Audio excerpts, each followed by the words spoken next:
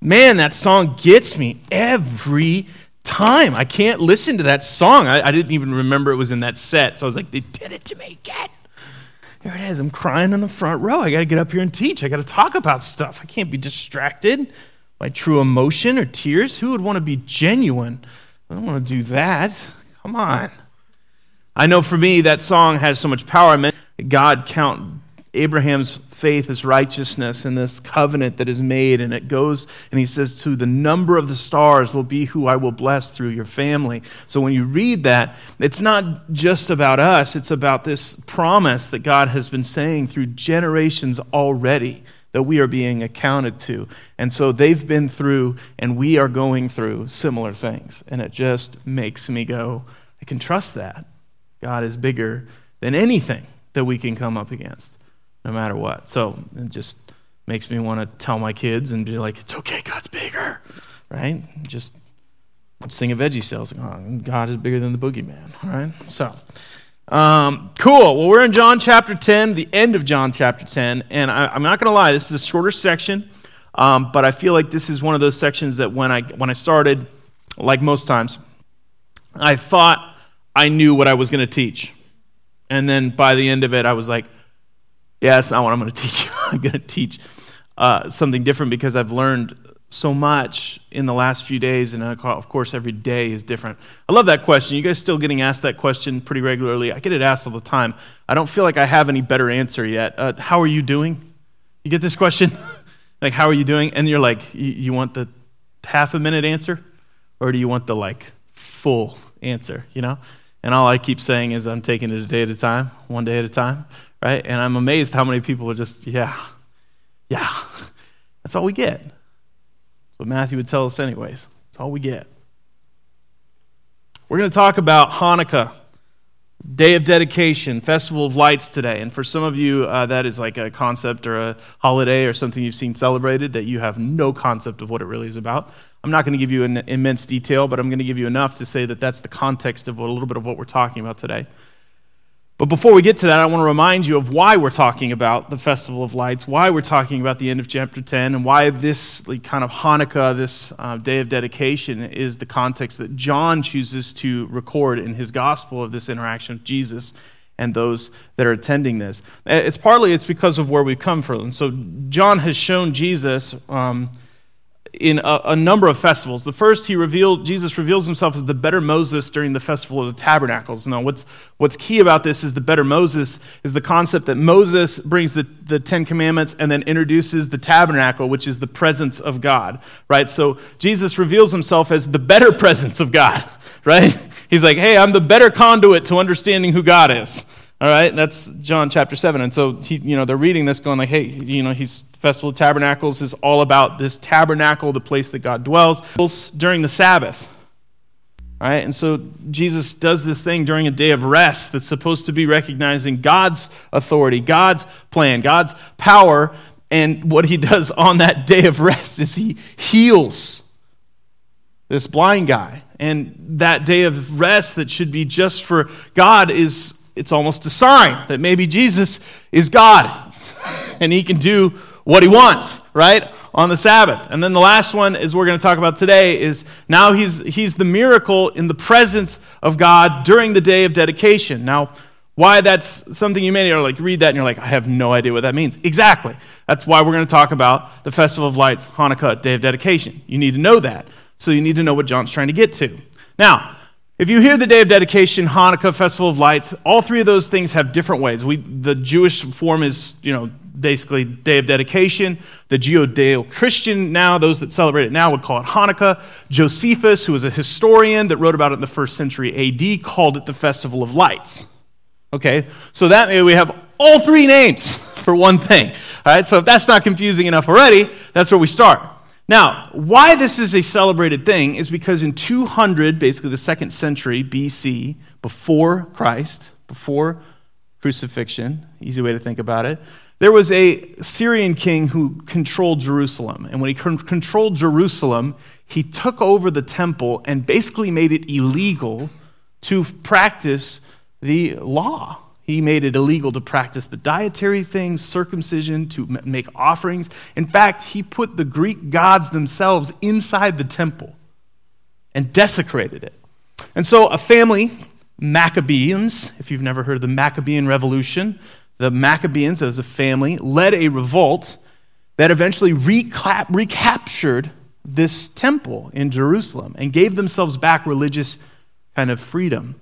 And when they got the temple back, they had to consecrate it. They had to clean it out. They had to remove everything. And one of the things that's in there is this candelabra. It's a type of massive candle, all right, that has this really cool 8-candle important kind of, I would say, symbolism to what's going on inside the temple. It would sit to one corner, and it would basically stay lit forever inside the temple. It would never go out. And the Levites, the priests, were responsible for creating and consecrating a special oil that would sit inside of this lamp. And that lamp itself was supposed to kind of be the representation of God's presence in the normal catacombs of the temple. Well, one of the first things they did when they consecrated and kind of cleaned out the temple is they found this lamp and they brought it out and they set it up and they lit it, but they realized they only had 1 day's worth of oil, and it took 8 days to make it. And so they lit it, and the miracle goes that it lasted until they made new oil. It was able to last for the 8 days. And so the celebration, of course, that God is with them and that his presence is there regardless of the oil, and it kind of confirmed this incredible movement. And believe it or not, it's a longer celebrated holiday than Christmas, than the crucifixion or the birth of Christ. It's been around for almost 200 years longer than that. And it's one of those incredible, amazing things that God did. So this festival now that is, of course, a couple hundred years later in the temple courts is a 7-day festival.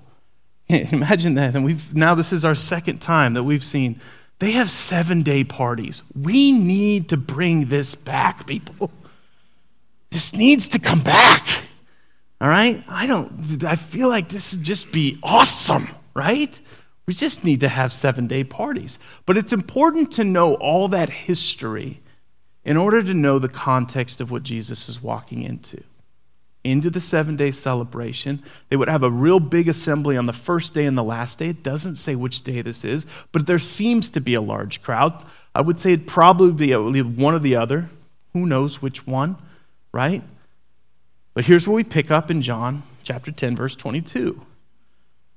Then came the festival of dedication, the day of dedication at Jerusalem. It was winter. And when Jesus was in the temple courts walking in the Solomon's colonnade, it's the outer chamber where the Jews would kind of be allowed to mingle and walk around.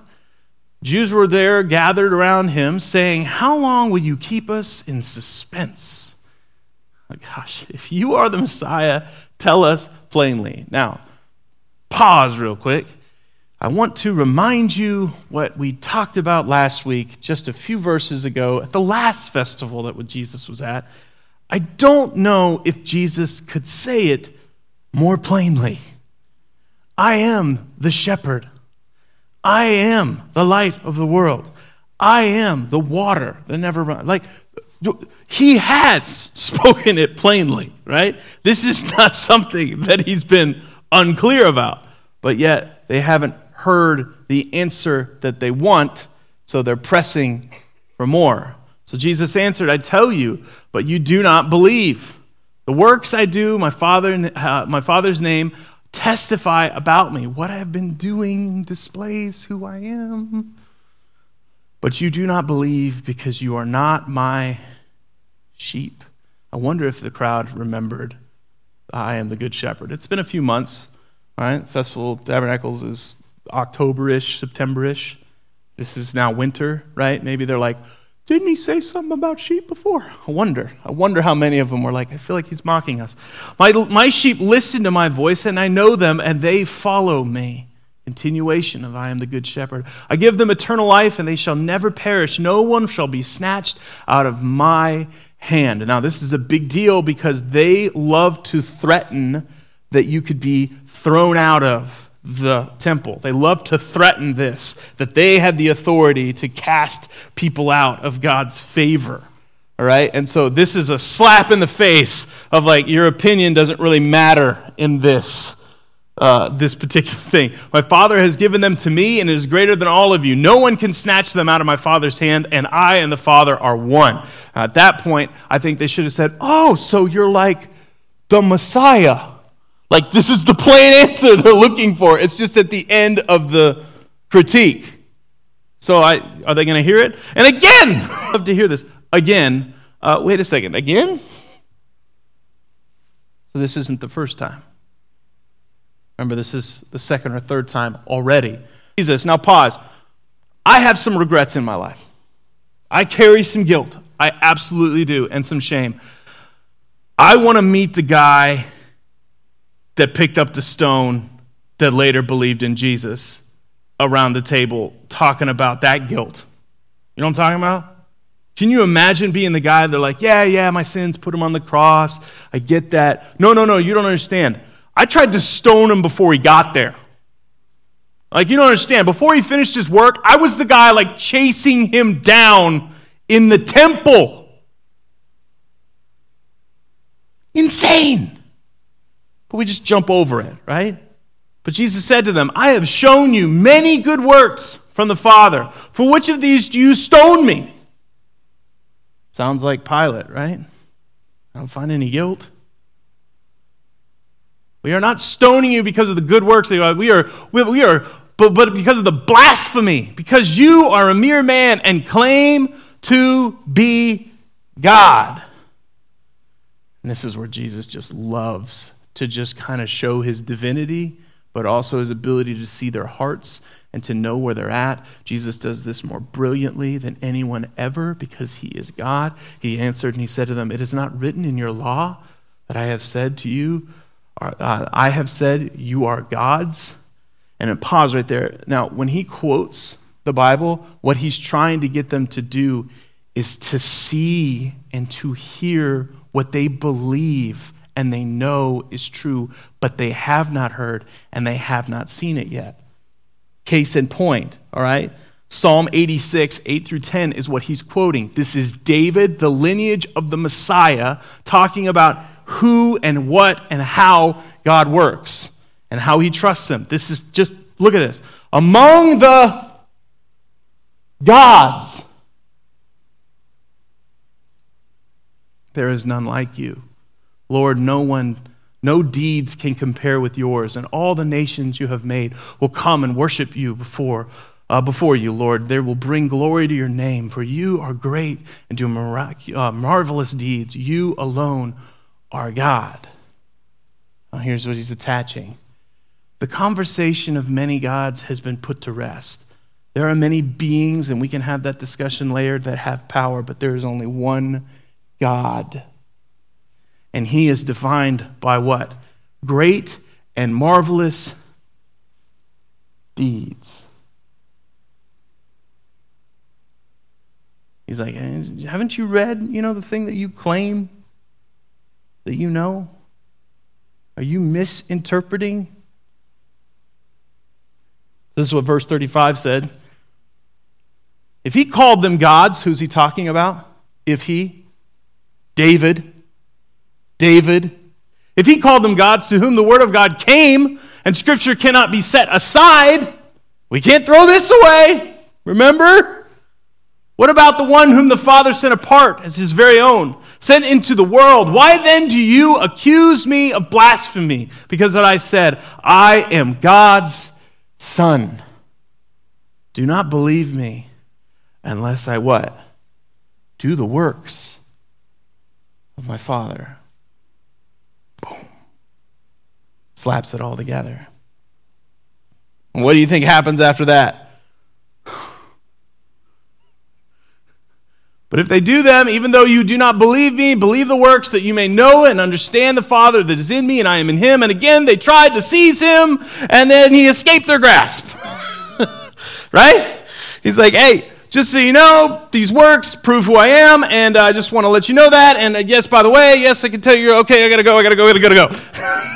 Right? Can you hear that? Like, you can hear that? Like, oh yeah, I've just used, escape their grasp. I want to know, is this Barry Sanders stuff? Like, did he pull a spin move? That's my mind. That's my mind in this. I'm like, he's like, hey, listen here real quick, got to finish my thought. Almost done. Here we go. I'm out.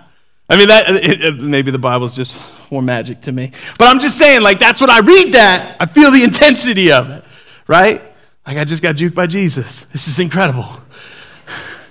That's a whole new meaning to Jesus juke. Whole new meaning. The power of it, though, right? What do they ask for? You remember the question? Would you just tell us plainly who you are? What does he end with?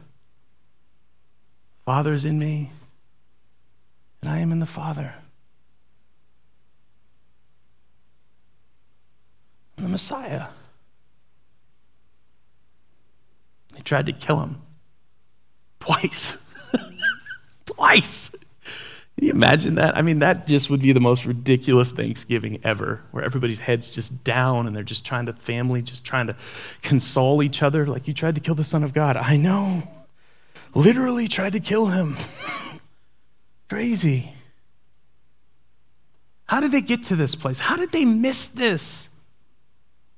How did they miss this? How are they missing this? Have you thought about this? I want to give you 3 thoughts, not everything. They were looking for the wrong miracle. They wanted miraculous signs and deeds. They weren't happy with the way Jesus was doing it. They didn't want some beggar off the street getting sight. They didn't want some guy who's lowered down, who's been a paraplegic forever, to get his sins forgiven. They don't want people that are far outside of what they're expecting. They have a certain idea of what miraculous sign they are looking for, and they haven't seen it yet. And until they see that miracle, drawing a line in the sand. It's happening to the wrong people, and it's happening in the wrong places. Second is, it's the wrong movement. Rome is the problem here. Where's the movement? They have to be thinking like the Messiah is not coming in here and telling us we're doing a bad job. The Messiah is going to Rome and telling them they're doing a bad job. I don't get it. The Messiah isn't coming in here and telling us to love the marginalized. The Messiah is coming in here and telling us to magnify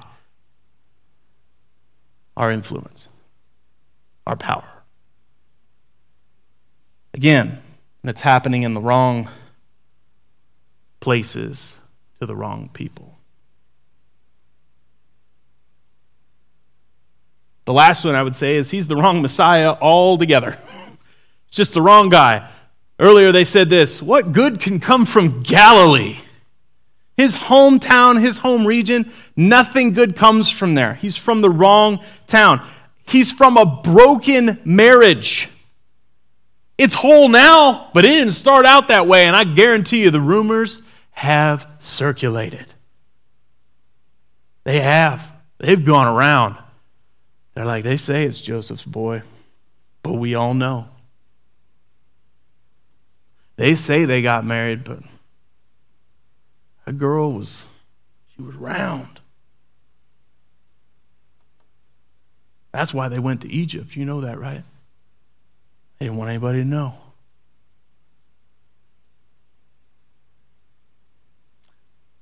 His approach was gentle to the sinner and hard to the proud. They didn't like that. They wanted those that had been righteous, upright to be lifted, and Jesus came in and did the opposite. He lifted those that were broken and hurting. And he humbled those that were prideful. wrong person, wrong plan. I don't like it. I love what Jesus does at the end of this passage. He does this Jesus juke, gets out of there, and he goes outside the city a couple miles to a specific place where he was baptized. A place that a man named John the Baptist had gone and preached a simple gospel message, prepare the way of the Lamb. The Savior of the world, the Lamb, the man that comes to take this away, the sins of the world is coming. And this is where Jesus, he went back across the Jordan to the place where John had been baptizing in the early days, and there he stayed, and many people came to him, and they said, through John never performed a sign. John never performed a sign. He just baptized and proclaimed the name of the Lord. And all that John said about is this man, though, is what? It's true. They didn't need a sign. They needed a Savior. And in that place, many people believed in Jesus. I want to give you a warning this morning as I watch the world transition. If we are not careful, we will miss the miracle, the movement, and our Messiah. If we are not careful, we will miss the miracle, his movement, and the Messiah. I want to ask you if you can see it.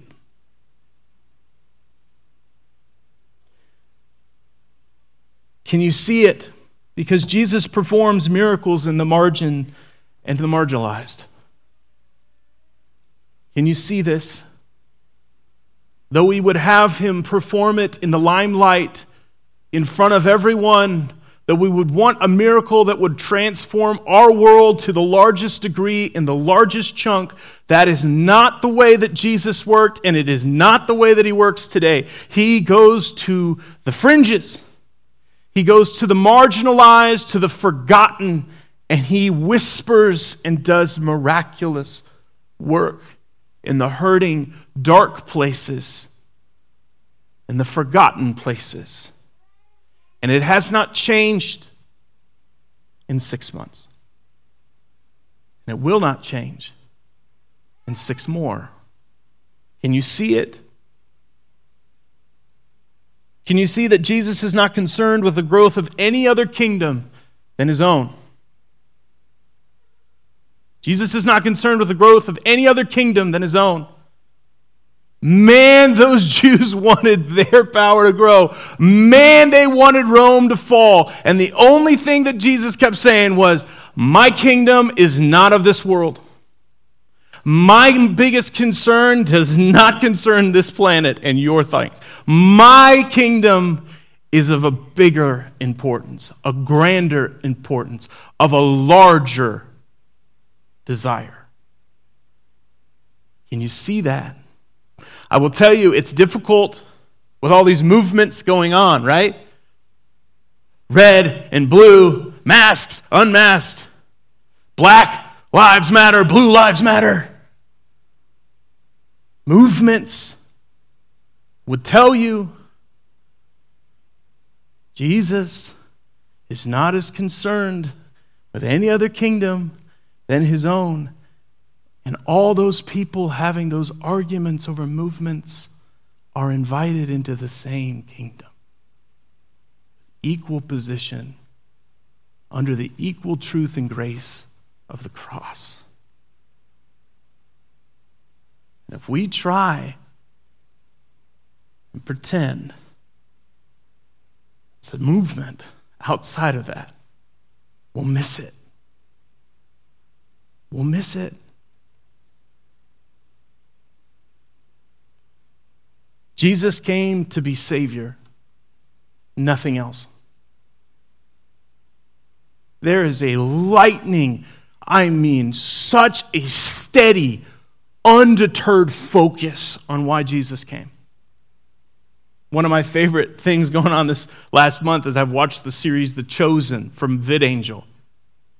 It's an amazing series and a depiction of Jesus picking some of his first disciples and followers and walking through their story. I don't want to ruin too much, but the conversion of Peter, where he's actually called to follow, is just a crazy set of events. And right after Peter is converted, I think they do just a brilliant job of showing how easy it would be to think the parlor tricks that would win a certain group of people over just need to be repeated over and over again by Jesus for him to win influence. And so Peter comes in and he's like, hey, you know that trick you pulled with the fish back there where you multiply them?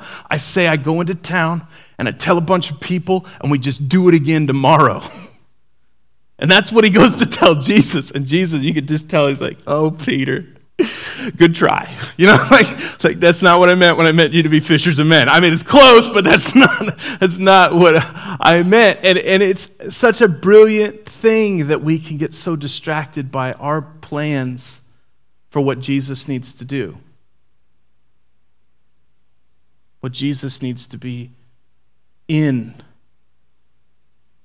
What empires need to fall, be changed.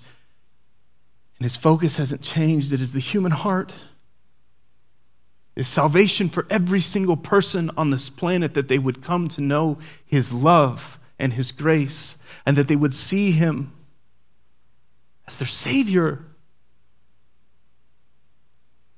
Not just a teacher, just a guy that influenced years ago, but someone that has deep impact at an internal heart level.